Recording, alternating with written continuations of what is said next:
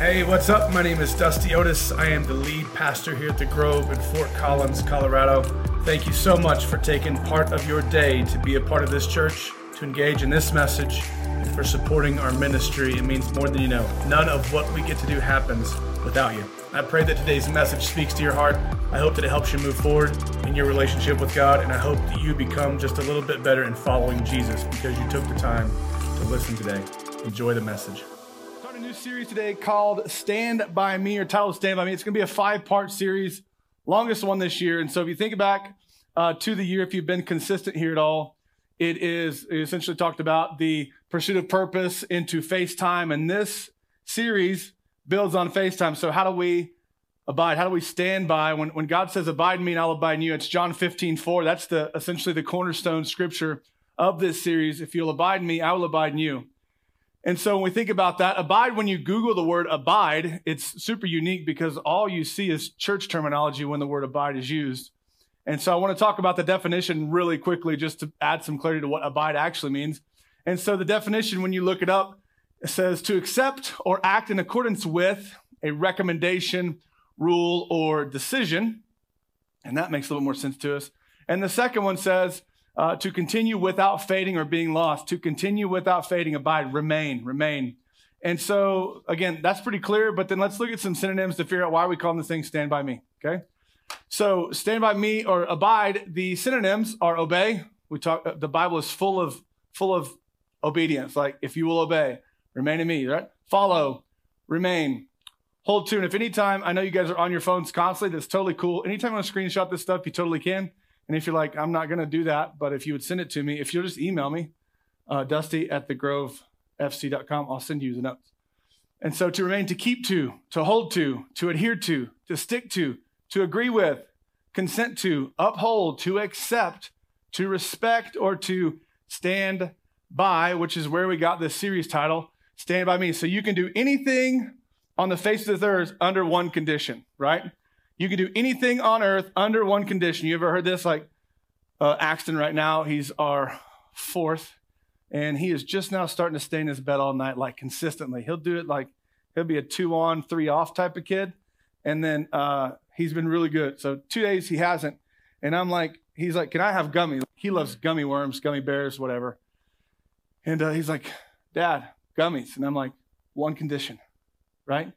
You sleep all night in your bed. Like, I'll hammer you with these things in the morning, okay? But you sleep all night in your bed, you can have a gummy. So you can do anything in life under one condition, and that condition is to abide, to remain in me, and I will remain in you. And so the big idea is we face so much in life. Heather touched on that before we worshiped, and I love that song. I love opening the series with that song because it talks about the evidence of God in your life. To have the evidence of God in your life, you have to abide in him. You have to remain in him. And so the number one reason for our success is undoubtedly the relationship, the connection, the tie that we have with Jesus. Stand by. And so abiding does not mean sitting idly by, though. I think that's where we might miss it in Christianity. It means resting in the work. It means resting in the moment. It means resting in the truth. It means resting in the confidence that God is who he says he is, that he is our peace, that his presence, the power of God's presence is what abide is all about.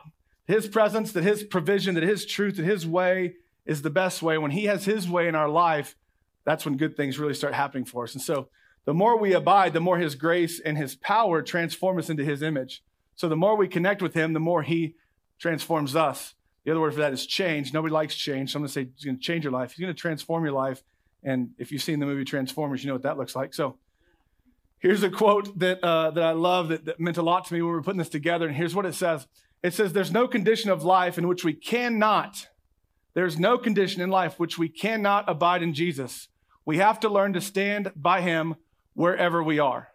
Wherever we are. And so I want to talk through John 15:4 really quickly. By the way, the story we're going to use over the next 5 weeks, this is the message to kick this thing off. So there's going to be lots of scripture and lots of depth here. And you probably figured out that I'm not the typical pastor, preacher, teacher. So John 15:4 says, live in me, make your home in me, just as I do in you. This is the Message translation. So here's what that means. It means take care, be intentional to live in me. Make your home in me. I don't know if you guys like, when you walk into your house, you kind of know where everything's at, don't you? Like you can get up right now in the middle of the night and make your way to the bathroom without stubbing your toe, right? Now, the first time you lived in your house, you couldn't do that, right? It was phone with a flashlight, making sure, or you just stubbed your toe, probably cussed about it, okay? And then you did what you needed to do, and then you went back to bed. The more at home you are in God, the more comfortable it is, but the more you know, like the more confidence you have. I can sprint to my house right now in the middle of the night. One, because the moon's so bright, but if it wasn't out and it was cloudy, I could still sprint because I know my house. I know my house. So he's saying, make your home in me just as I make my home in you. God wants to make his home in you. His presence is everything. And so that means we must invest. So if you're going to plant, you can't harvest what you don't plant. You can't harvest what you don't water. So it's an investment. It's an investment. And so then you have to allow God to work in your life, which is two-part. You're going to receive Jesus as your Lord and Savior. And what that means is Savior is great. We love that because it gets into heaven. But Lord means we're actually going to start to follow and live like him, right? And so here's the second part of John 15:4. It says, for a branch cannot produce fruit when it is severed from the vine, nor can you be fruitful without me. And I think we look at that a lot of times and go, yeah, but I'm not a tree. And so whatever, okay? And here's the reality. In the same way that a branch can't bear grapes, this is obvious. In John 15, we see this referred to as a vineyard a lot. And so it's the only way that it's produced, but it's a tree. You can put any fruit on this branch if you want. But it says this is it. The same way a branch cannot bear grapes, a vine cannot bear grapes by itself, but only by being joined to the vine. It has to be joined to the vine to bear fruit. So what this is saying is it's same, for a branch cannot bear fruit unless it is with God. So you can't do anything without me. You can't bear fruit unless you abide in Jesus. You can't bear fruit unless you remain with God or stand by God. So it's great to receive salvation. It gets you into heaven, right? But the reality is that Jesus' resurrection reestablishes your relationship with God. And so he sees you when you believe Jesus has essentially died for the sin of the world, and you accept that as a fact, as the truth, because it's in here, and there's only one God, one creator that numbered the hairs on your head, all of those things. When you realize that and you accept Jesus, how God sees you now is not as a sinner who is disconnected, but he sees you as reestablished as a son or a daughter, and he sees you through the blood of Jesus. You have this real thin layer over top of you because you called on his son to save your life. And then your life begins to bear fruit when you abide. So transition from believing to becoming is a big deal. And becoming is really the difference between Savior and Lord, right? I believe, now I'm going to become. And it's not an either or, it's a both and. It's is my Lord and Savior. And that's church terminology. It's on your card. I think it says receive and follow. There are several words you can put in those places, but that's it. It's one thing to receive. It's another thing to follow. And following is all about abiding. And so here we go. The big question is, how do we do that? How do we abide? If I Google abide and I saw the definition, I see that, how do we do that? And so today it's very practical, very practical. And we're going to use the example of Mary because she got it right, okay? So Luke 10:38 is where we're going to be. And we will reference this. You guys can go through this story over the next 5 weeks and pick it apart because we're going to. And so verse 38 says, as Jesus and the disciples continued on their way to Jerusalem, they came to a village where a woman named Martha welcomed them in. Martha welcomed them in, okay? And her sister Mary sat on the floor listening to Jesus as he talked. Now, I'm going to hang right here for just a second. Mary and Martha were sisters. They loved to be busy. They loved to do. They had a higher standard, a greater expectation, right? They loved to do things and do things well, okay? And so in verse 39, it says, her sister Mary sat on the floor listening to Jesus as he talked. This frustrated Martha because they were together, right? So like we have 2 older boys and 2 younger boys. They're still figuring out. But the 2 older boys do everything together. Everything. If one's not, one's upset that the other's not doing what the other one's doing, right? And so Martha was the jittery type, and she was worrying over the big dinner she was preparing.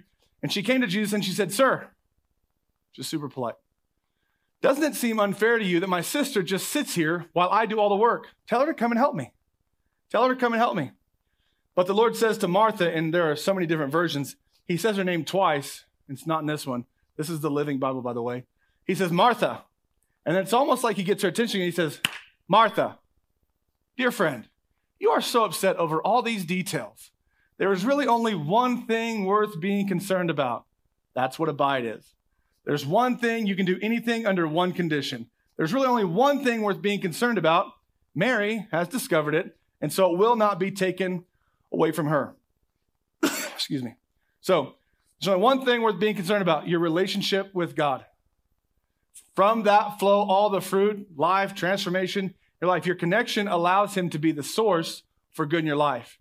Your disconnection means you're disconnected and apart. You can do nothing. And so here's the only point. A good message always has one point. If it doesn't have one point, it is pointless, and you're wasting your time. And so there's one point for today's message. And there will be one point and one action step all series long. And here it is. To abide, we have to relax. We have to relax. We see Mary take a load off Annie. We see Mary take a load off, right? Here's the reality with that. It's one thing for me to say it from up here because you're not going to get offended. But man, when somebody tells you to relax like this, like face to face, that would fire me up, okay? Whoa. You just crossed the line, sir, okay? Don't tell me to relax. You relax, right? And so we have to be willing when we get in our own space to relax. Mary and Martha are in their house. You know that Mary had a lot of stuff that she wanted to do to make sure this was a wonderful experience. But she was actually willing to go, you know what? I'm okay to just sit at Jesus' feet. I'm okay. And so if anybody's ever told you to relax, I understand, and I will laugh with you and not punch those people in the face, okay? Because they don't mean any harm. All right, verse 40, we see that Martha just needs to relax. Martha just needs to relax. Lord, don't you care that my sister, who is concerned as well as I am in having things done well, has left me to serve alone? So dismiss her then. What she's saying is dismiss her to come and help me. Dismiss her to come and help me. Now, here's the question that I'm asking Martha and I'm asking you. Who defines what doing things well means in your life? Who defines that? Well, for me, I relate so much to this story. That was me. And according to my list, I would let you know how well I was doing depending on how much I got done and how good it was done and how many people were happy with what I got done because of what we did and who we helped, right? And so you have to define who determines, who has decided how things are done well. Who says that? Who set that standard? And more times than not, you just have to look in the mirror because it's you. It's you. God says you're good enough just as you are. Just as you are. There's nothing else. So if you just sat here all day long and you actually fell asleep right there, God loves you the same as if you got up and accomplished 73 things today. Okay? That's not an excuse to be lazy. That's an excuse to be a son or a daughter. Does that make sense? And so Martha's complaint made it really easy to see that she was distracted. It made it really easy to see that she couldn't see the most important thing because she had her mind on every other thing that was happening. She's also the one who welcomed him in, right? Let me create something to do. Let me welcome you in so I can create something to do so I can be in my comfort zone of doing. And then when my sister's not here to help me, when nobody's here to help me, then I want to complain about it, right? Anybody ever been there? I know I have, right? And so she talks like she's upset with her sister. Otherwise, she would not have asked Jesus to help her with the matter. He's the authority in the house, right? And so what we need to see is this with Martha, and this is with us too. Excess concern and pursuit of performance or accomplishment is often the reasons for disturbance in our life. It's often the reason for strife, for discontent, for anything that's causing friction in a relationship that we have. It's our concern and pursuit of getting something done or doing something because I want to win you over or I'm afraid that you won't see me as well, right? Also, the other thing in this is those who are eager to chase completion, to chase performance, to create the value of hard work means I'm only going to have people around me that value hard work. And so if they don't value hard work, then what do I say to them? You can't hang with me, right? And so when we're eager to chase completion and focus on personal performance, those people are normally the ones that are the first ones to complain, to blame, or to criticize those who aren't doing the same thing, right? But who created that bar? Who set that bar, right? So then they justify themselves in their actions, but they're ready to condemn those who will not do or say or go as far as they have. The people who neglect to take opportunity or to be a part of the busyness, they all of a sudden become an anchor to them as opposed to being a helpmate, right? And the problem is they've created the value of doing, and if or when you can't do like them, they don't like you anymore. Now all of a sudden you're a problem. You were just the greatest thing on the face of the earth outside of pizza, right? And so they go to the I'll do it myself mode. Here's what Martha saw, though. Martha saw her sister sitting down, so that made her angry. What the heck? Like, I thought we were in this together, right? And so she appeals to Jesus, and she assumes that Jesus is going to take her side because she's actually doing something, right? And she's being upset. And it seems that Jesus, when he talks to her, you see it in the Living Bible, he says, Martha, dear friend. He's very tender. He's very concerned. He's a guest in her house, right? She welcomed him in. She expected that he would tell her sister to get up and go share in the work so we can all do this together, right? And Mary liked things done well too, right? Here's the thing. When Martha was so busy, when she was so busy, she must have Mary, Jesus, and everybody else care just as much about her busyness as she did. Or something's wrong. Something's wrong. Anybody know anybody like that? Yeah, come on. And so take note here. If you're taking notes, you can take note here. Those who are not always in the right, and you know these people, those who are not always in the right are the quickest to appeal to Jesus. They're the quickest to go, but God, right? Acts 20:28 says, take heed to yourself and then to the flock. Jesus was in the house, right? And so and realize this, we need to take heed to ourselves in case at any time we expect Jesus to support our unbusyness, right? Martha could have very easily done what Mary did. She could have set everything aside, right? Her worries, her cares. She could have got a fruit tray from Kroger and a meat tray and set it out and been like, it's good enough, right? We live here. Like we had people over this week in our house. We have 5 kids, so it's a mess. I'm like, hey, this is our house. We live here, so it's going to be a mess. Come on in, right? It's not like, oh no, everybody's coming. Like, let's make our house look like it never does, right? So anyways, 1 Peter 5:7. The thing about this is this. She could have laid aside everything and just sat at the feet of Jesus like her sister.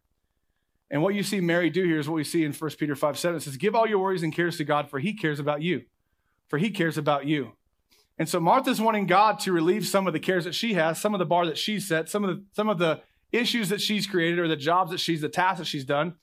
And the reality is this, the cares, in this verse where it says, cast all your care upon me, for I care for you. The cares which we cast upon, that God gives us, can be given back to him anytime. That's what he's saying. Anything that I've given you, if it's too much, and God will never give you too much to carry, but anything that I've given you, you can give back to me at any moment. I'm going to care for you. I'm going to carry them because I care for you. But he doesn't tell you to give the cares that you foolishly draw upon yourself. Hey, God, I've created this big issue and this big mess, and this is getting really heavy. So if you could help out here, wait a second. Are you with me? Do you understand? Are you walking? Is this built on a principle? Did you invite me in from the beginning? Right? And so here's what you need to see is Jesus will always, I could say that 78 times. Jesus will always be the patron of the poor and the injured and the homeless and the lost and the down and out and the ignorant. He's always going to be a patron for those people.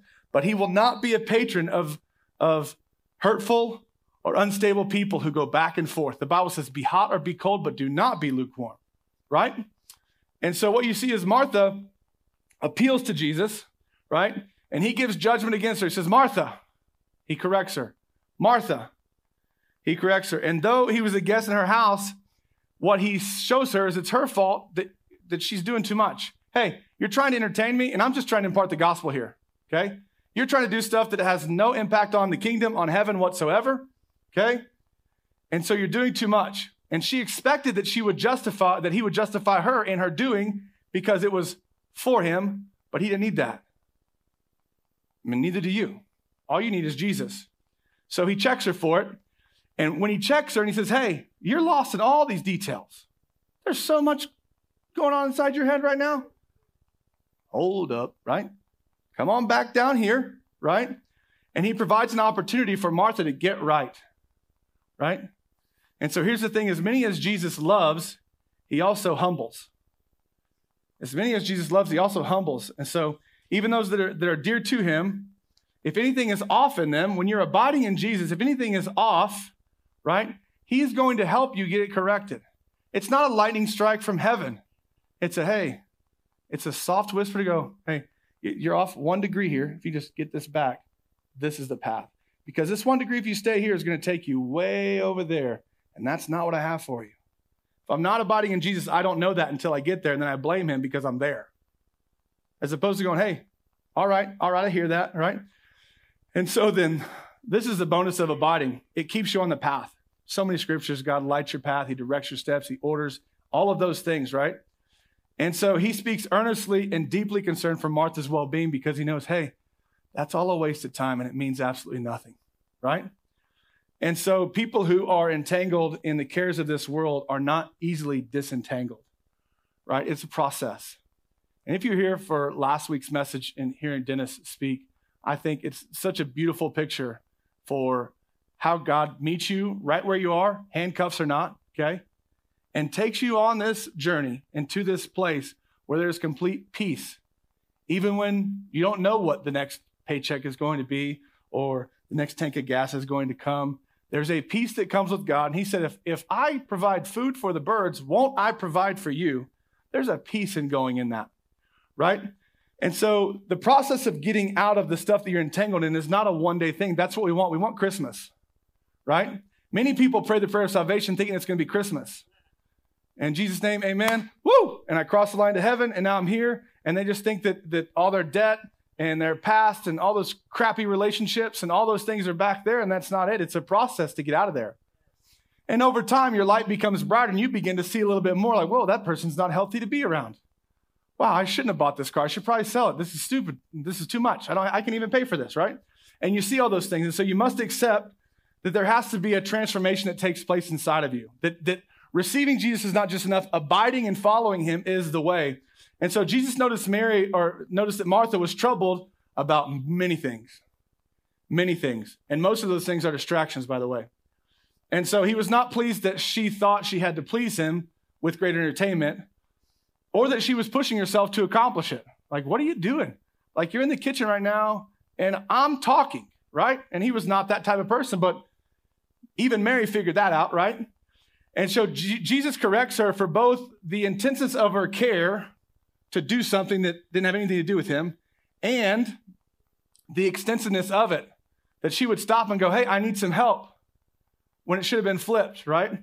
Which led her to be disappointed in herself, and I'm sure nobody's ever been there. And so the reality is we're all troubled and we're all divided and we're disturbed by our cares, which lead to our disappointments. When we hear Paul in 1 Peter 5:7, he says, give me those cares. God says, give me those cares, especially busy. I didn't give that to you to care about or to carry. So then lay it down. Lay it down. There's an amazing song by United Pursuit called Lay It All Down. If you want to listen to that this week, it will be amazing if you find yourself in this high stress, super, super busy, accomplished world. So the thought on this is who told Martha to be so busy? Who told Martha to be so busy? She did. She created an expectation that she couldn't fulfill, and naturally she didn't have enough time or energy to do it, right? And so if you remember, I teach this on a regular basis. Our expectations lead to our greatest frustrations. There are so many times, guys, in my life where I've done something, I've put God's name on it, and then I've got mad because he didn't do what I told him to do. The reality is wait a second, I created that expectation. That was me. That wasn't God. And again, you don't know until you get there that you're like, oh, wow, I probably shouldn't have done that. I felt good about that. But we're not led by our feelings. Feelings are an emotion that we create in our mind, right? It's not a heart thing. It's not a spirit thing. It's a soul thing. And so our expectations lead to our greatest frustrations, which keep us from relaxing. And relax is just the word, but keep us from taking it easy, from taking a load off, from giving away the things that we don't need to be carrying, right? And so it's not about lowering your expectation. That's the thing. It's not about lowering your expectation. It's making sure it's realistic. Is this realistic? I'm the worst at setting an unrealistic expectation. Just to set the bar so stinking high and so far out there, and let's run to get there, right? And while we're running, I need to hop on a bulldozer because there's so much crap in my way to get there, right? And then when I get there, I'm like, wow, this isn't anything that I thought it was going to be. Why? I said that. And so it's not about lowering your expectations. It's making sure it's realistic. It's keeping the process in perspective with the people. We're only good as the people who are around us anyways. And so no task should ever take priority over a person. And so Martha expected Jesus to blame Mary for not doing as she did, but he blamed her for not doing as Mary did. And so we can look at Mary in this and be like, man, it's amazing. And the reality in this is the judgment of Jesus is always going to be according to truth. It's always going to be according to truth. It's not going to be judgment because X, Y, or Z. It's going to be truth. It's going to go back to this book right here. And so the day finally come that somebody got Martha's attention, and she realizes that she needed to be sitting right next to her sister instead of being busy, right? And so it's hard to posture ourselves like Mary, especially when the list is long and the daylight is short, right? Well, if I don't do this today, I got to do it tomorrow, and I already got all this stuff to do tomorrow. And so I got this, and so that means I'm going to bump this. And so I just need to stay up later, so I don't need to get very much sleep, and I'll just have an extra cup of coffee. And we justify, right? Right? What's the word? Not justify. We rationalize. We rationalize. Here's what's good about the word rationalize. You'll never forget this. You tell yourself rational lies. We rationalize. Well, if I can just do this is justification, right? I tell our kids when we're disciplining, the moment that you have to justify something, you're wrong. You're guilty. If I ever come in to correct you, if God ever says, hey, remember that scripture in John? Remember that? And you go, well, but, guilty. The moment that my kids start to justify something, the moment that I start to rationalize something, I'm lying to myself, right? And so I think the whole hope, the whole goal from this is that we would posture ourselves like Mary, especially in our time with God. We have to, because verse 42 says, Mary discovered what mattered most, and because she did, Jesus said it would never be taken away. She discovered what mattered most. You can do anything on the face of the earth under one condition. Abide.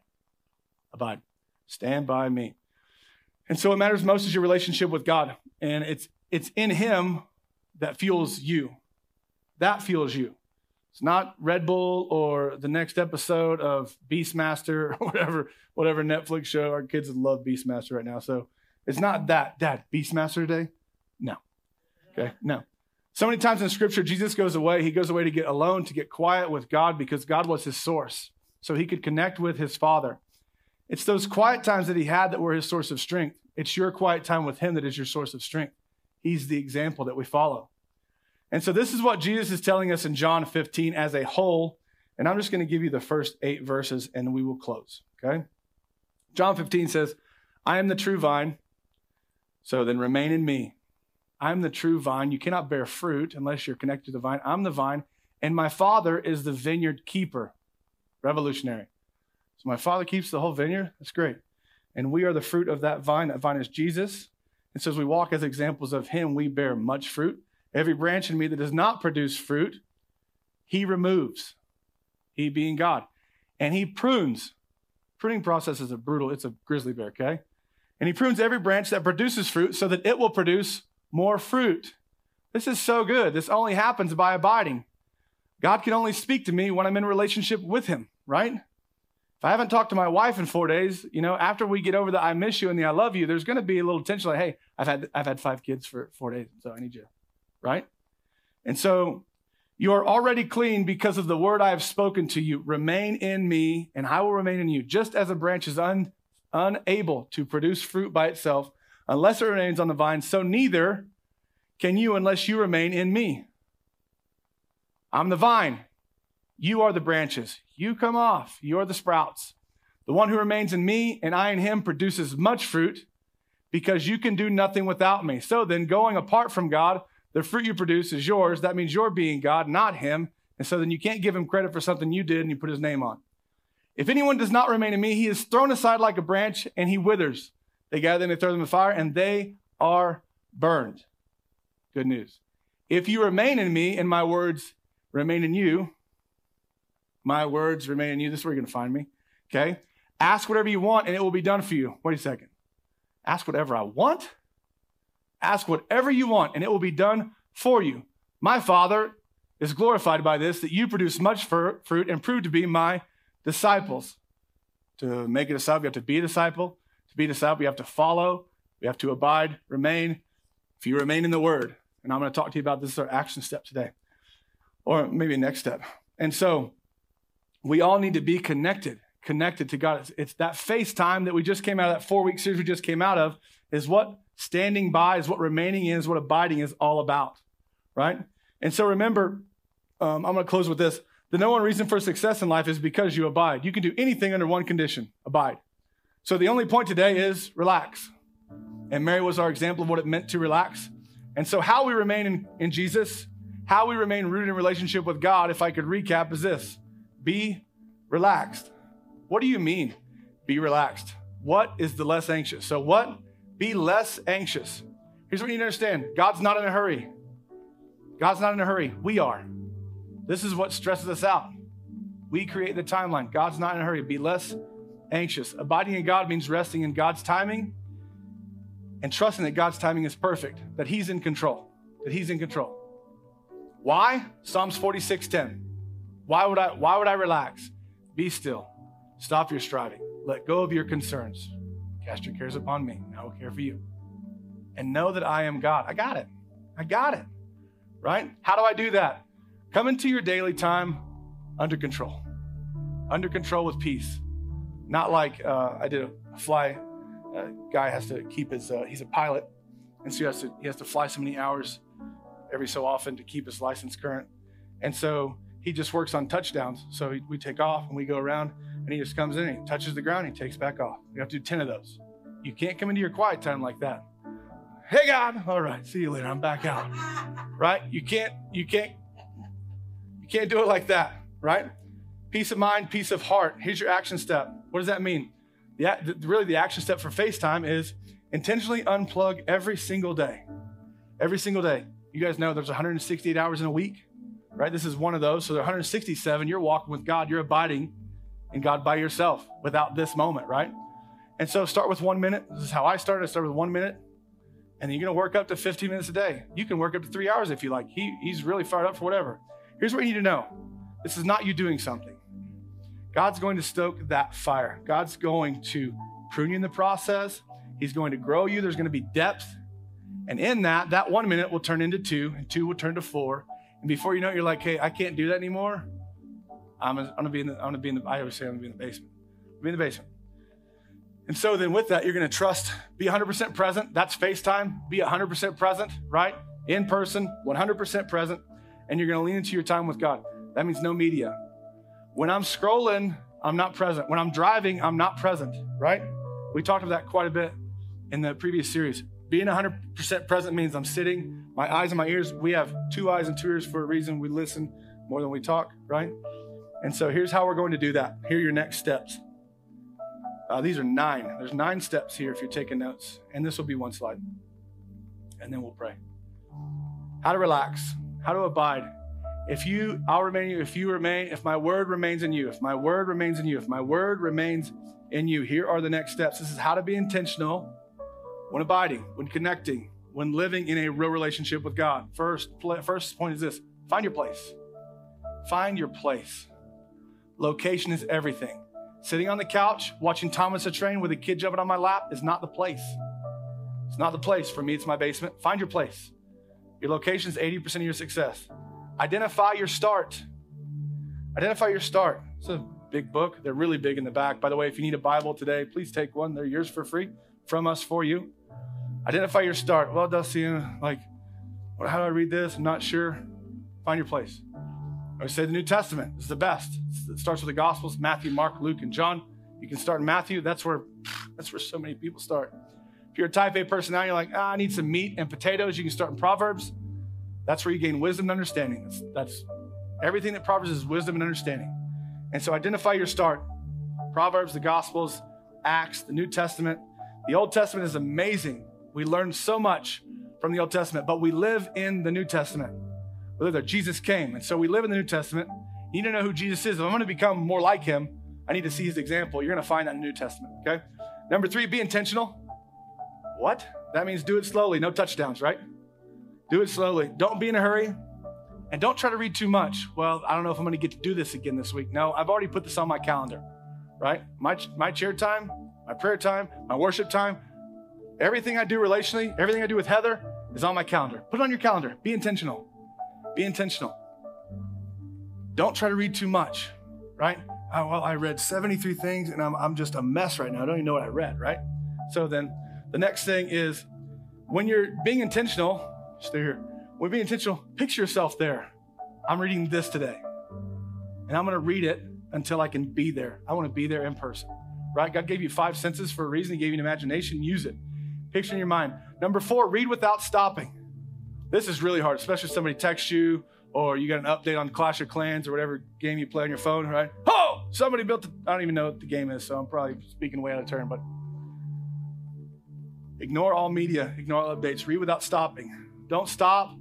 So Christians will do this. They just stop in the middle to go off on a study. Oh, that's cool. Wonder what that means. And then we never go back and finish reading. Just read without stopping. Number 5, read for joy. Read for joy with an expectation. This is a relationship. God's going to speak to you today. I can motivate you guys. I can inspire you. I can do so many things, but this is the only thing that really matters in your life. This is what transforms you. Dusty doesn't do that, okay? 5, 6, don't be afraid to highlight. Man, make your Bible your own. That's probably the point. Make your Bible your own. Write in it. Mark it up. Make it used. It's the most selling book in the whole world. You can have another one. You can have one for free today. Mark it up. Make it yours. Because when you do that, you see the places that God speaks to you. And then you remember, I like to color code when I highlight. And so I can go back to a Bible. When our kids turn 10, I give them my Bible. And I get a new one. And I highlight. I give them that. So I can go back to the book I gave Oscar. I decided I was going to do that when he was 7. And so for 3 years, I just had this Bible. When he turned 10, I gave him my Bible. But in those 3 years, I could go back. And if it was an orange highlight, I could take you right back to the season I was in. What God was doing in our marriage, what he was doing in our family, what he was doing in my life. Highlight, mark up your Bible. Read aloud, but do it quietly, right? Something happens when you read out loud. It sinks into your heart just a little bit deeper, where it's not surfacey, but it gets planted. This improves your concentration. It helps you understand better as you go. And when you hear what you're reading, it takes root. Number 8, do it in an orderly manner. Don't be all over the place. If you decide to read one chapter, read that chapter. If you want to know how I read one chapter a day, and then I read it again. And the second time I read it, I highlight. And the third time I read the highlights, and then I write about what God said. And that's reflection. And then number 9, let it transform your life. The biggest challenge every Sunday is, do you believe this enough to let it transform your life? Do you believe this enough to let it transform your life? The power of God's presence begins with relaxing and just being. You've heard me say it, being. You're a human being, not a human doing. Martha was doing. That's a big ditch. Okay? God created you. He called you into existence. That means you are to be. Thank you so much for joining us today. It means more than you know to have you with us. And to all of you who partner with us and support the mission of our church, thank you. We cannot be the church without you. Go ahead and click the link in the description to partner with us now, or you can visit thegrovefc.com/partner. If you enjoy the podcast, please take a minute to like and subscribe. And if you know someone who would benefit from hearing this message, share it with them. This is how the gospel goes forward. Thanks again for being here today. God bless you.